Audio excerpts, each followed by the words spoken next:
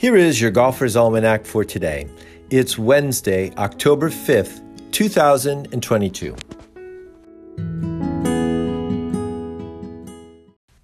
Today is the birthday of Dame Laura Davies, born Laura Jane Davies in 1963 in Coventry, Warwickshire, England. She turned pro in 1985 and was the Rookie of the Year and Order of Merit winner on what is now the Ladies European Tour that year. She won 45 events on the LET, the all-time leader. Actually, the next closest is Dale Reed with 21 wins. Davies won 20 times on the LPGA Tour, including 4 majors. She played in the first 12 Solheim Cups and was the first golfer, maybe the only golfer, to ever win on 5 different professional tours in the same year: the U.S., European, Asian, Japanese, and Australian tours in 1994.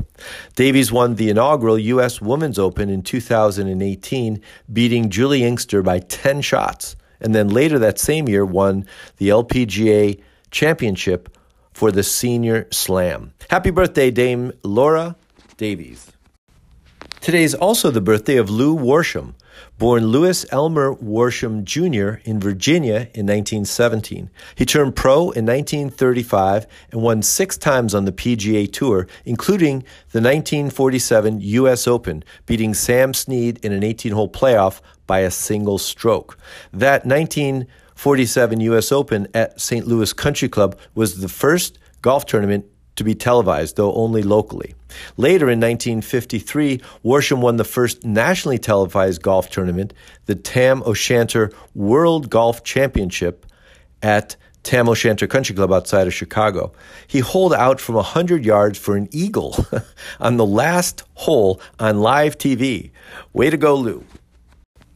Today is also the birthday of Bonnie Bryant, born in Tulare, California in 1943. She joined the LPGA in 1971 and won once, but she is the only left-handed golfer to ever win an LPGA event, the 1974 Bill Branch Greater Florida Fort Myers Classic. Happy birthday, Bonnie.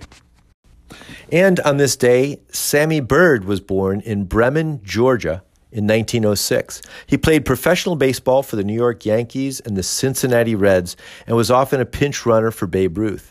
He was an occasional starter and batted .274 lifetime in 745 games. He replaced Ruth in the 9th inning of the Game 4 of the 1932 World Series, his only World Series appearance. After retiring from baseball in 1937, he returned to golf. He grew up caddying.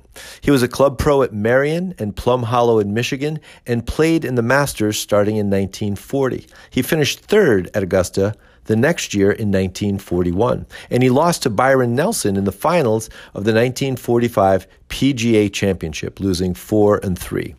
Bird won 6 times on the PGA Tour and is the only person to play in both the World Series and the Masters tournament. Pretty cool. On this day in 2004, Tiger Woods married Elin Nordegren in Barbados. And in 1900 on this day at Chicago Golf Club, Harry Vardon won his only U.S. Open, beating J.H. Taylor by 2 shots. Vardon did not play in the U.S. Open again until 1913 when he lost to Francis Ouimet in a playoff. Here's a quote today by Dan Jenkins, the longtime sports writer for Sports Illustrated. "Only 2 things can stop Tiger: injury or a bad marriage."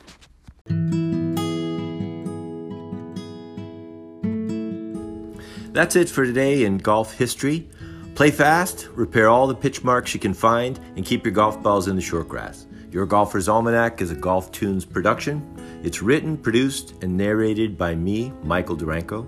Golf Compendium is a website used in the corroboration and confirmation of details. The site's an excellent resource. You should check it out.